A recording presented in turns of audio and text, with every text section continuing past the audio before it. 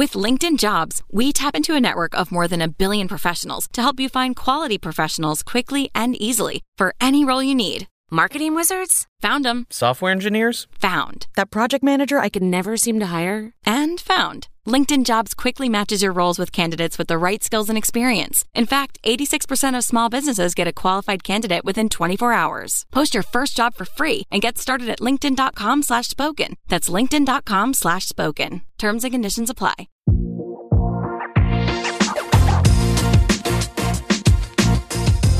Behind the Knife, the surgery podcast. Relevant and engaging content designed to help you dominate the day.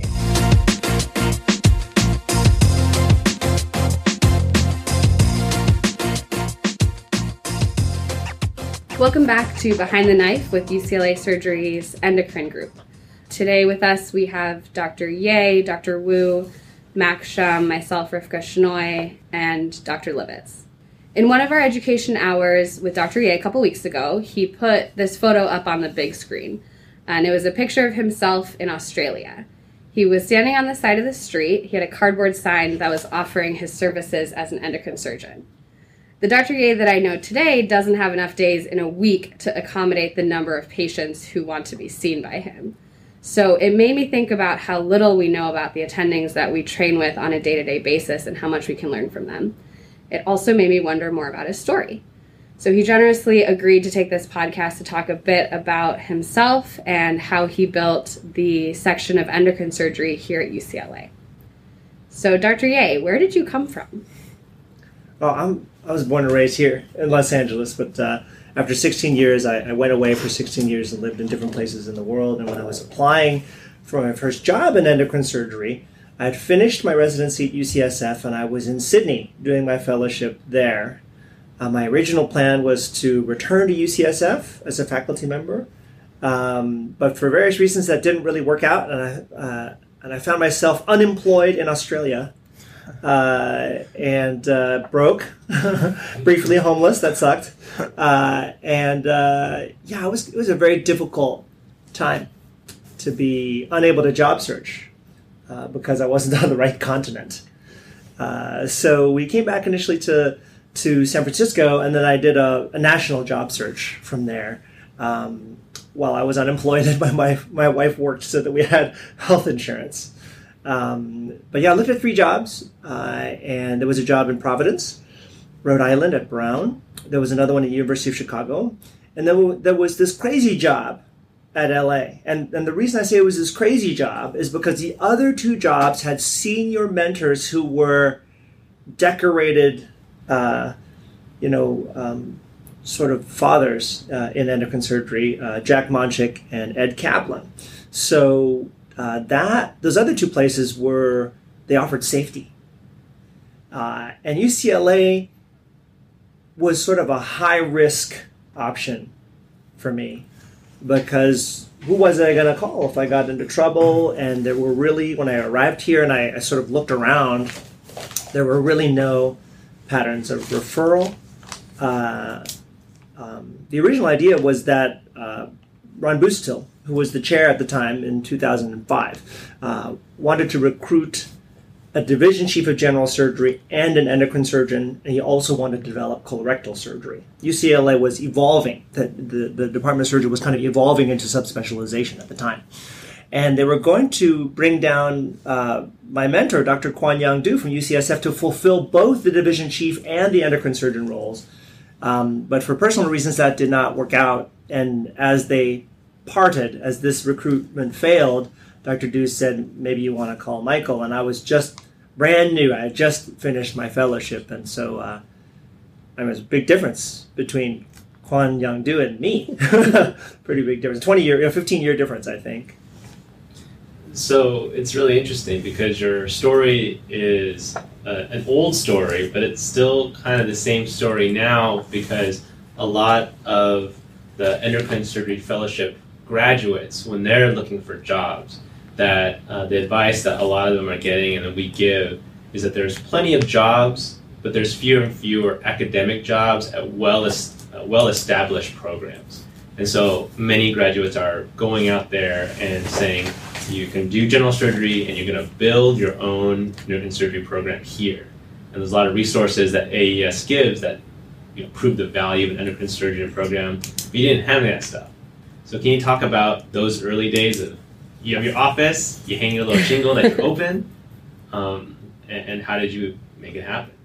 Yeah, it's crazy.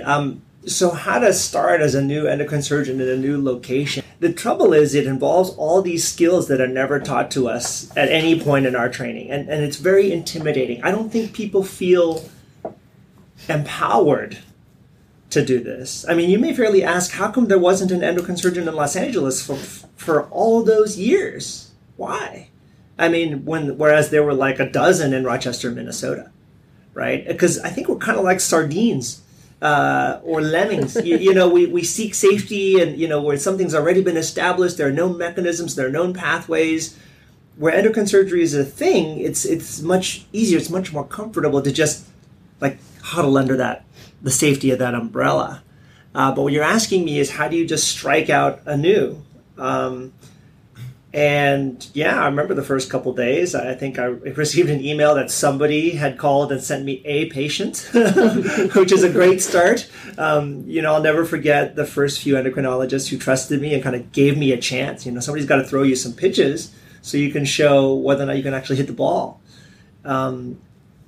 So when I started UCLA, I met with the people in the public health school, mm-hmm. and they showed me the epidemiology of cancer treatment at UCLA. And UCLA took care of maybe 40 thyroid cancers per year.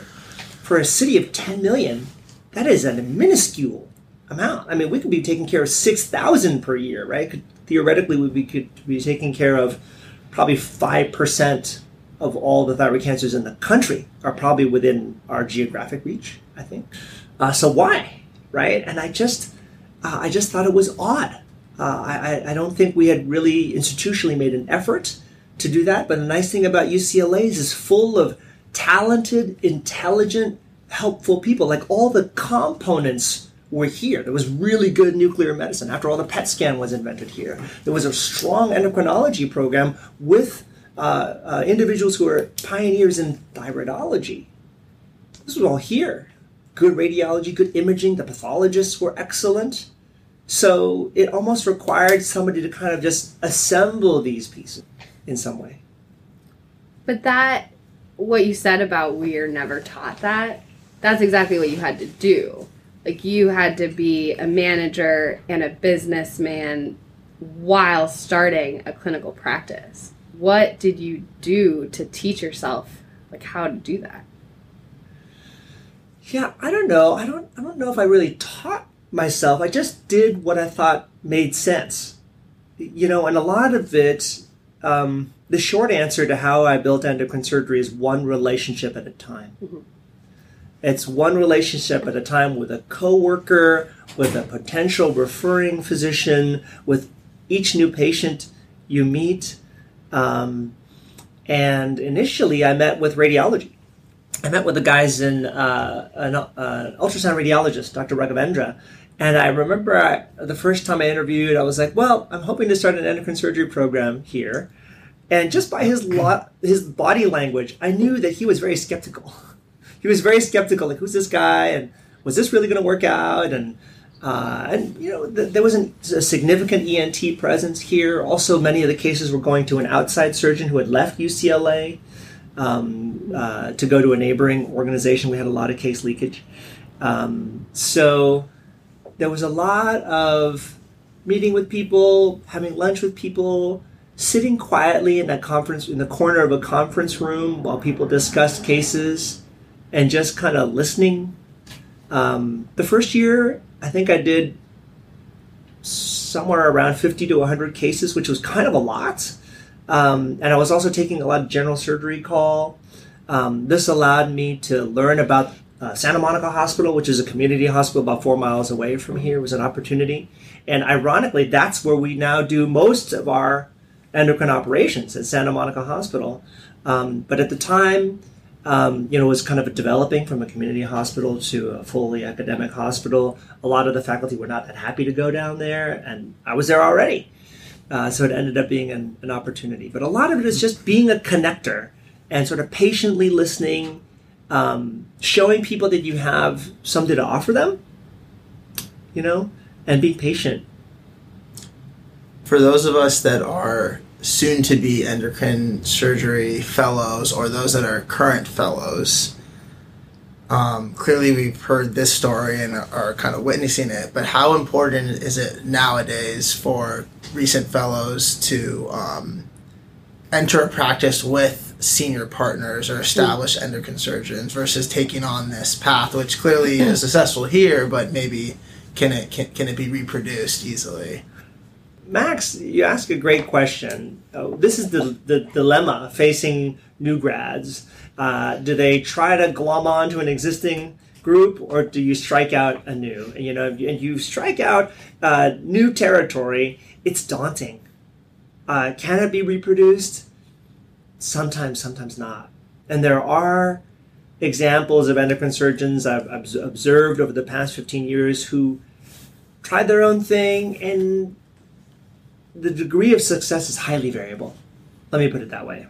And what really determines the outcome is not your skills as a surgeon. It's your interpersonal skills. Amazingly. It's how do people want to work with you or not? A lot of that gets at the backbone of what a successful collaboration looks like. So if you want a successful collaboration, you're going to have to deliver three things. You're going to have to deliver the product, right? The product could be good patient care. The product could be manuscripts. The product could be grants. The product could be an improved workflow for the molecular diagnosis of thyroid tumors. That could be the product. It's like having kids. It's like two birds coming together for a season and laying an egg. You got to lay an egg, right?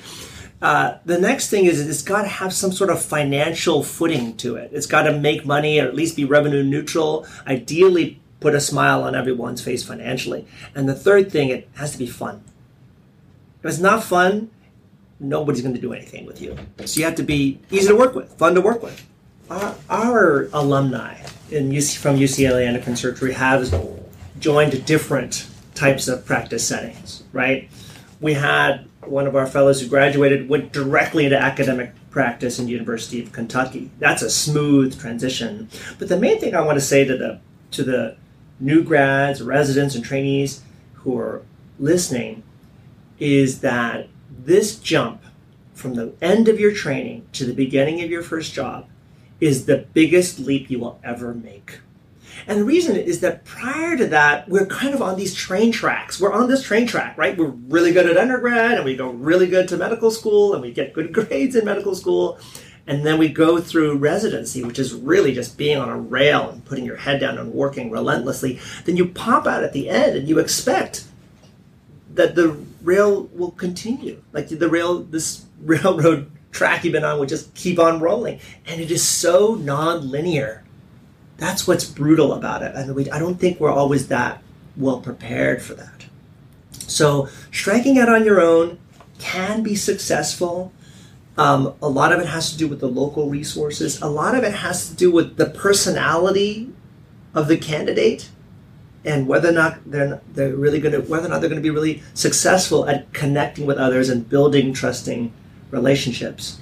And I don't think we have any specific training for that, though we're trying to do this at UCLA through the leadership curriculum. This is one of the goals of it. So can it be reproduced? Maybe. Is it scary? No matter what, yeah.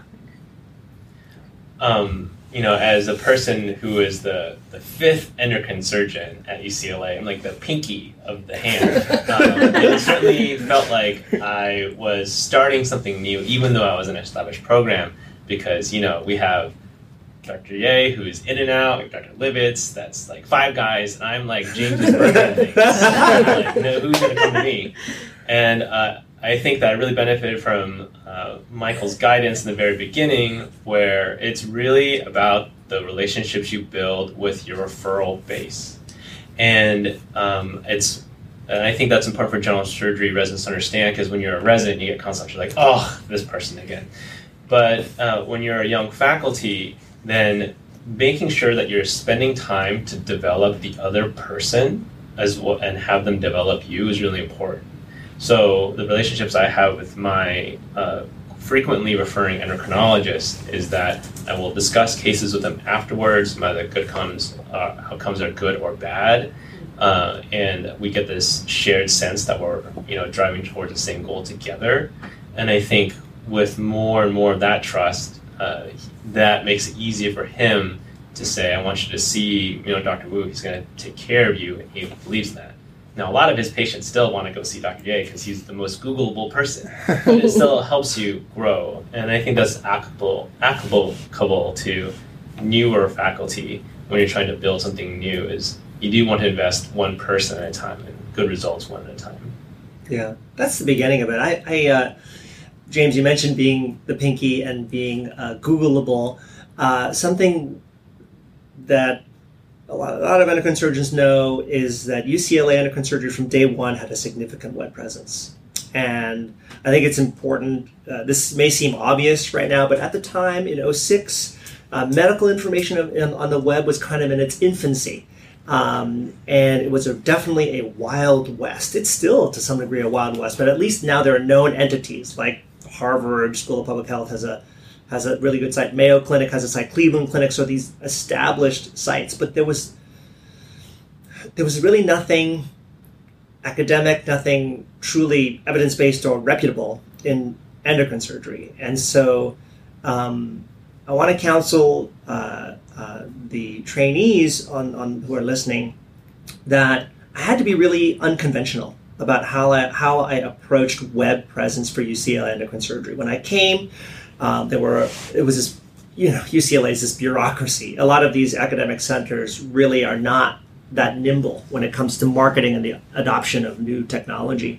But I was offered some terrible arrangement with respect to web presence, and I said, no, we're not going to do that. I was from the Bay Area. I was going to hire my own web designer. I was going to create my content. I wasn't going to wait in line to come behind the esophageal and spine sites, which never came to fruition, by the way, ever. Had I been waiting in line for them, it would have been waiting forever. But basically, we took the existing templates, and then we created a ton of content. I learned to write for the web. I basically got tutored by our web designer, our web designer is now one of the principal designers for UCLA Health. And as of, I remember the day I said I was going to sort of break this open. I said, give me these templates and we're going to deliver something on the web better than anything UCLA has ever seen. That's what we did. And from that day forward, UCLA Endocrine Surgery has had the biggest web presence of any site within UCLA Health, and that's true today. How did we do that? We just wrote a lot of high-quality, evidence-based content that was good, that was useful. It's no longer possible to game the search engines, right? You can't do any tricks. You just have to provide useful content that you would use. All of us knows what a useful web page looks like. It's got nice pictures. It's got meta text embedded in the pictures. It's got videos. It's got content that's understandable and readable. And ideally, it's got references and is actually true, can be fact-checked. So we did all of these things sort of well ahead of our time. And that definitely helped us. What was amazing is that I remember hearing some of our endocrinologists say that they will play our videos to their patients in their office meeting. Like, hey, this is a great video by the surgeons, just watch this. And oftentimes when patients come to see me for a consultation, they'll be like, oh, yeah, you don't need to tell me that. I've seen all your videos. Yeah, videos really speak to people. And I remember the day I knew that this was working, because I would meet with other endocrine surgeons at other AAES sites, and they would say, you should look at the UCLA Endocrine Surgery website. Another reason for that was the purpose of the UCLA Endocrine Surgery website was not to get people to come to UCLA. It was just to be good information to patients about all the topics we cared about. And it has always been my policy, our policy, that if we got a call from Cleveland or Texas or Ohio or Maine, that we would try to find an AAES member who was near that person. That was the whole purpose, as opposed to trying to fly everybody to Los Angeles. It was kind of an absurd idea. But this made our website kind of universal and usable by all endocrine surgeons, which is something I've always been proud of. So have you picked out your TikTok handle? We put it in the show notes. I don't have it. I don't have Very it. progressive. Something I keep hearing a theme is risk. Yeah. A lot of your decisions were and are really risky. Just from as little as saying, no, that's not the website I want to build, to, sure, I'm going to take this job as the first endocrine surgeon at UCLA. How do you perceive risk when there's so many other external factors in one's life that you have to consider? Yeah, what an awesome question. This all took a lot of courage, and it could have easily failed. If I had a couple bad complications early on, it would have ended. There's no question about that. Everybody has a different tolerance for risk. And that's what kind of the COVID-19 pandemic sort of displayed to humanity, is we all have a very different way of assessing it. I guess I'm risk-seeking, but of course you always want to have some backup plan, and I will share that early on, when I didn't have any sort of backup surgeon to turn to if I couldn't find a parathyroid, or if I got into bleeding during a neck dissection, which is terrifying, or then there were so many redo cases. Like at any point in my career, about 20 to 30% of my cases have been redo cases, and those are terrifying. And they're just you lose so much life over these, like, years off my life sweating about redo cases. How would I prepare for that? I had clinic on Monday or Tuesday, and I would go home with a stack of paper charts, and I would pore over them after my kids went to bed. And if I didn't know what to do, I would call Dr. Du, and we would play out. He would even spend so much time with me. He would play out various different scenarios. If I operate on this person and it goes this way, then this way, then this, and it was just a lot of time dialing 415 area codes for, like, not help, but like pre-help. Did that make sense? I wanted to be coached prior to the operation on what to do if this would happen or this would happen. And it's amazing how generous they were to me. I hope that if you're listening and you strike out on your own, I hope you will call your mentor. You know what? Call any one of us. I made a fair number of random phone calls to people I had just met at AAES. I randomly called Ashok Shah one day when I had a thyroid cancer that went through a patient's thyroid cartilage. I was like, what do I do now? And not only did he talk to me and coach me through it in the moment, even though he had no reason to invest in me, but 3 weeks later he called me back to see how the patient was doing. So I think there's a lot of help to be had. I think it takes a little courage to call someone, but you'd be surprised how often people really want to help you. And, same theme about building relationships. If you're starting in a new place, like, I know that there's, like, endocrine surgeons, ENT, like we're on different teams kind of thing. But as somebody who did head and neck fellowship, worked with Ashok Shah, we've come back here to UCLA, and we've been able to make inroads with our head and neck colleagues and doing our first transoral thyroid surgery and doing, bigger cases like a total laryngectomy. I think that you want to make sure that you don't erect invisible barriers in your own mind, and just find the people in other departments who are interested in the same clinical services you want to provide, research. And I think there's always more to be gained when you build a bigger cohort than try to, say, how do I look at it zero sum and say, how do I take these cases from them? I don't think that works. Yeah, this is really important. All this is possible with an abundance mindset. Meaning, if you think that the world is a fixed pie and you come in and you're just going to end up cannibalizing cases from other services, you have not helped in any way. You have not helped your institution. You probably made a bunch of enemies. And what we know from like the epidemiology of how thyroid operations are done in this country is there's this it's like a sombrero. There's this vast terrain where people are just doing a couple cases a year with maybe not so great outcomes, and then there are these towers in the middle where people do a lot. And all of this year UCLA will treat 350 thyroid cancers instead of 40. Right? We could do even more. We could. But I don't want people to think of like taking cases or cannibalizing cases from other services or fighting with ENT over territory. There's so many cases out there to be gotten. And even if all you do is like take a couple cases from any given like 30 different zip codes where there's a really ultra low volume activity happening, you will raise the bar, you will help those people. I think that people who have one thyroid taken away from them from some zip code, they will not even notice. They'd probably be relieved. I'd be so stressed if it were my one thyroid of the year. I'd be terrified. You know, like these days I'm terrified it's my one gallbladder per year. I'm terrified. So yeah, I hope people will think in terms of a pie that's infinitely large. You know, we live in a big country, one of the most populated countries in the world. So I hope people will not stick to this fixed pie.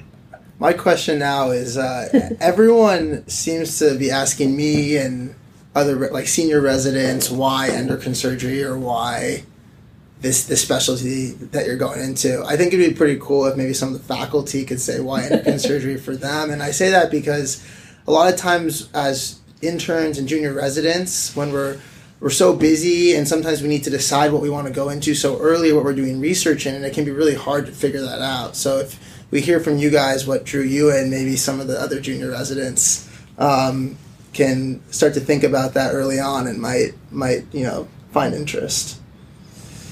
Yeah, I can start. It was very difficult actually for me to decide what to go into. What I realized as a senior resident, which I didn't realize actually earlier on, was that the outcomes of the patients really matter to me. I think there are some fields that you can go into where you do your best in an operation, you give the patient the best possible hope, and still the outcomes may be relatively poor, like patients with vascular disease who just have those risk factors for ongoing vascular disease, esophageal pancreatic cancer where the outcomes are still fairly poor. And for me, it was really important that my patients overall do well. And so that's, endocrine surgery, we have that. Most of our patients with, thyroid cancer are curable. Hyperparathyroidism, it's very satisfying to do an operation and you really can cure somebody. And I love seeing patients, for the surveillance ultrasound every year, and you see that they're doing well, or if there is a small recurrence, you can take care of that. So that I realized was very important to me. And so then having that, and then the ability to really use all of the technical skills that you've learned during all of residency to do that fine dissection in the neck, laparoscopic surgery for adrenal surgery. And then the third part is the medical workup, which I find really interesting. I really like how we can be experts in looking at the labs and making that kind of, subtle diagnosis. Is it truly primary hyperparathyroidism? Is there a secondary cause? So it's kind of a very, rich career. And then endocrine surgery, I think, really allows you to do other things that you might be interested in, like have real academic interests that you can pursue. Research, leadership, it lends itself to that. We have a guest star in our studio for Michael's office. It's Na-Yoon Kim, our current endocrine surgery fellow. Na, do you want to talk about why you love endocrine surgery and why UCLA is so great? Yes. So I went through the same process because I just graduated from general surgery residency also, where I was initially thinking about colorectal surgery, and I went through the same thought process as Dr. Livitz did, where I really cared about the outcomes of our patients. Both colorectal and endocrine surgery, I think, deal with oncologic patients, and I really like the medical workup of those patients also. And the technical skills were very important to me too. At the end of a thyroid dissection or parathyroid dissection, I just look at the field and I go, wow, this is a beautiful dissection. And I really like the finesse of the surgical techniques that we use every day. I chose UCLA because it's the best. And I knew that I would get good training. And Dr. Wu had just joined, and I knew that I would get the breadth of the surgical field, not just the general surgery training, but also the head and neck aspect of it. So I really like that. And one of the best things about endocrine is, best and worst maybe, that you get this immediate feedback and so much rides on what you do in the operating room. For thyroid cancer, you get that thyroid globulin, and if there's a couple cells left, your thyroid gland's gonna be high. I'm like, oh damn, I left some inside. But if you can get it to 0, everybody celebrates because you've won. Same thing for parathyroid surgery, where you get it, PTH levels fall, you're like, hooray! But there's no worse feeling than you take out what you think should solve the problem, and your PTH is still high. And I think that is one of the most exciting, rewarding, but also kind of demanding parts of endocrine surgery. I have some data for us that in a paper by Saunders by 2014 about endocrine surgery and who applies out of residency, only 5% of surgery residents go into surgery thinking, oh, I'm going to do endocrine. But then a lot of people end up deciding they like it. And they like it because it is very academic in its nature.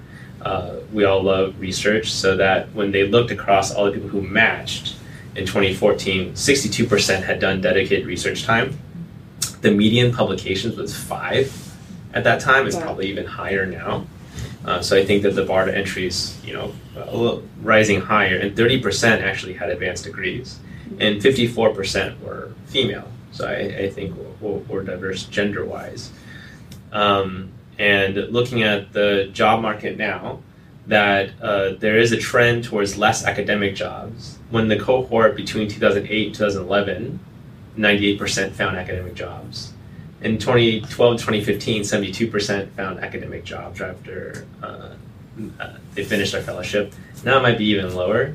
And the amount of people doing general surgery went from 77% in the first cohort down to 52%. Those are percentage doing mostly endo.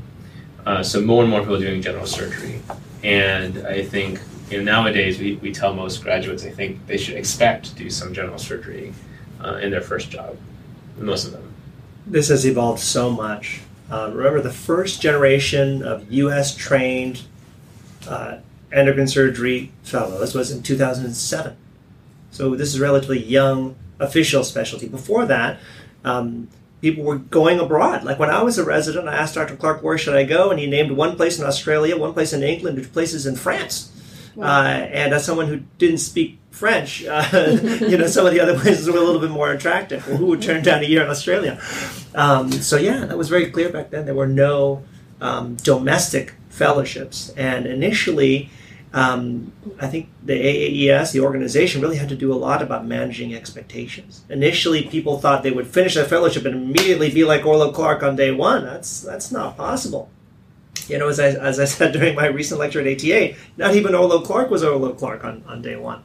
And a number of years ago, when Jerry Doherty was the president of AAES, he sent a very clear message that I think really hit home, which was that we had to be general surgeons and then start doing some endocrine surgery and then develop that over time. And that's more and more clear.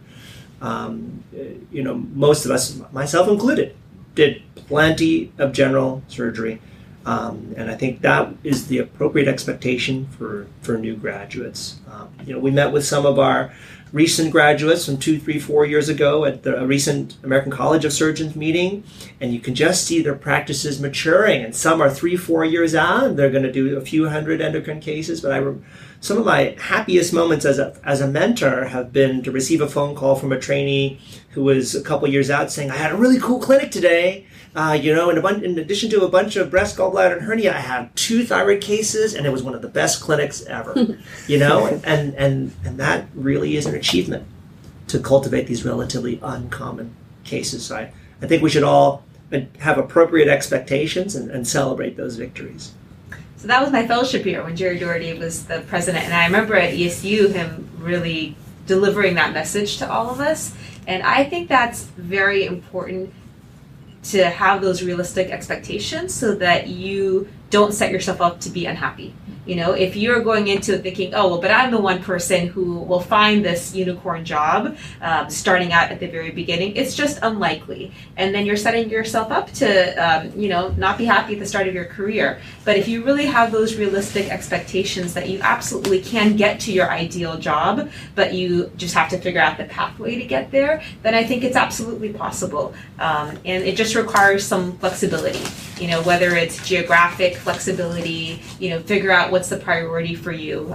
Is it really to have as much of a clinical endocrine volume as possible, in which case it may not be academic, or if your priority is to be in an academic program and to do research, that the skills that you have are usually applicable to a variety of conditions. And so it may be that you're, doing quality type research at the beginning, but you just have to have some flexibility at the beginning and know that it's absolutely possible to grow that ideal practice with time. And I totally agree. I remember speaking to our prior fellows, and in the first couple of years, there's often a little bit of impatience. They just graduated, they're so ready, they're so talented, but maybe there's somebody else locally that's getting all the referrals, and there's some frustration. And over time, it just continues to slowly grow, where really all of our prior fellows are so successful now, and it just takes time. Yeah, the people who have been the most successful are the ones who were patient. They stayed flexible, adaptable, positive, and blossomed where they planted. Right? We've had some incredible examples of that. Some of you who are listening may know who Lila Morris is. Lila Morris is currently Section Chief of Endocrine Surgery at Johns Hopkins. She was the first endocrine surgeon trained at UCLA, graduated in 2009, and she worked in private practice in Tucson, Arizona for some time.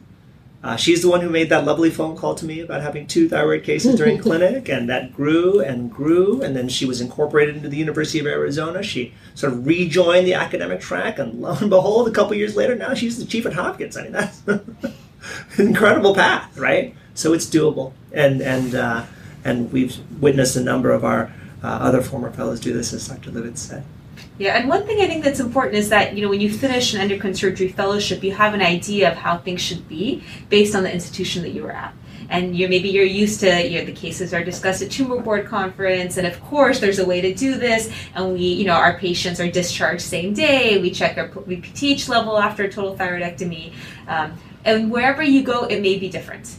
And to be flexible, that you can't show up and try to institute all the things that you learned during fellowship on day one, but you can slowly develop that and actually make very meaningful improvements in how the system is, how the program, the care of the patients, if you are developing something that's a little bit more new, right? So if you join an established program, you have the benefit that a lot of these systems are what you're used to during fellowship, makes it a little bit easier for your transition. But if you don't join that, you have the opportunity to grow that and institute new things on your own. But you just have to have some patience that it's hard to show up and tell the endocrinologist, oh no, my patients can be discharged same day. I know how to manage the calcium post-operatively. You have to kind of prove that to them and just have some patience. But I think it can be very rewarding ultimately. Yeah, you definitely don't want to come in like a bulldozer and say, one of the worst things you can say when you come into a place is, this is how we did things at my old place. That really is a universal turnoff. And to quote Stephen Covey, first seek to understand and then to be understood. And that's what you're saying. It's like, first you got 2 ears, one mouth, you got to feel for the local conditions, because things are done, often the way things are done is really dependent on local conditions, and you don't understand that when you're new. Was there anything that you did in those early times back in 2006 where you're like, oh, that was really bad. Shouldn't have done that. Mistakes. Yes. I will never forget, I paged the chief of nuclear medicine in the middle of the night, and I said something to him which in retrospect was really incongruent with his cultural background. I addressed him, I think, by his first name, and that was absolutely the wrong thing to do, and he was furious. And the next day I went to go see him in his office, and I went, I've done something that I really am embarrassed about because I pride myself on always being respectful to people, and I just totally messed that up. And I'm so sorry. And he said, Michael, I really admire what you're doing with endocrine surgery. And he kind of forgave me, and we've been best buddies ever since. So this is an example, and this type of thing, I mean, not in that exact same way, but there were times along the way where by being unconventional, by being risk-seeking, by being kind of a disruptor, I've stepped on my share of toes here. I've ruffled my share of feathers here. And sometimes that causes, some lasting ill will, but more often conflict, if you manage it a certain way, can actually be an avenue to better and deeper relationships. It sounds weird, but it all kind of depends on how you handle it. I definitely remember when I was interviewing for this job at UCLA, I had drank so much Kool-Aid from MSK, and again, be careful about what you imbibe during fellowship. And I gave this talk, and I was like, we can just do thyroid lobectomies, because you don't need to follow thyroglobulin, because people who are thyroglobulin antibody positive, their outcomes are the same. So it just makes you feel good, but it's worthless. And of course, sitting at the table was Jerome Hirschman, one of these forefathers of endocrinology, who raises his hand and said, I'll have you know that thyroglobulin is the most sensitive biomarker for thyroid cancer. But it's on the job, so it's okay. Manage through the conflict. I think we're kind of reaching the end of our time. As I'm getting in the later years of residency, what I'm learning is so much of what the attendings have to teach us is outside of the operating room. And the one thing that we didn't hear today was that technically being the best endocrine surgeon is the number one key to success. It was so much more about these interpersonal and other characteristics that we have to have as residents. So I think for the medical students applying into residency, residents applying to fellowship, that would be my personal big takeaway, is that we focus a lot on technical skills, but there's a lot more in being a surgeon, and we care about those other things too, it seems like. I think in endocrine diseases, as Dr. Livingston Wu shared, being a good technical surgeon gets you in the door. And that's about it. It's kind of crushing, right? We spend 8 years of our lives, but there are a lot of technically terrific surgeons out there who do no surgery because it's really the relationship part that counts beyond that, So we're running out of time. And many of you, as of the date of this podcast, many of you know that Dr. Orlo Clark passed away just a few days ago. So to close, maybe I'll just share a brief story. I remember the first conversation I had with Orlo Clark, who was in the fall, right around Christmas time, right before Christmas in 1997. Very tall man. We were rounding at Mount Zion Hospital, UC San Francisco, and he said, Michael, where are you from? And I said, I'm from Los Angeles. And he said, Los Angeles needs a good endocrine surgeon. And that was in 1997. Fast forward a number of years, it's 2007. I am seeing patients in clinic as a junior faculty member, and a patient comes to see me who is a 30-something-year-old woman who has had 4 or 5 prior neck operations. Her neck looks like a complete disaster. It has all these intersecting scars I would never make, and they're like cruciate scars. And she's got, a nodal recurrence, and I didn't know what to do with this patient.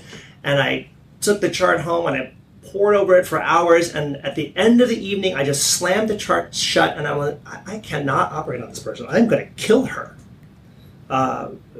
because I'm going to get into something and all that scar tissue. And I said, I'm going to send the patient to UCSF, to Dr. Clark.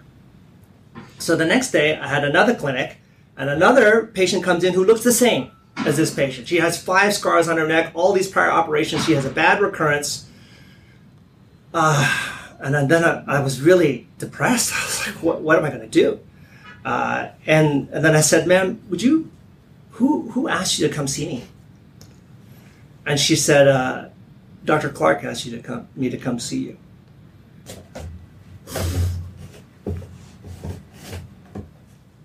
what this meant was that Dr. Clark had sent me a message about the surgeon he wanted me to become. And he kind of believed in me before I really believed in myself. This was a transformative moment because he was telling me that he sent me here to be this person, to be this surgeon, to be like where the buck stops. And I operated on both patients and both did well.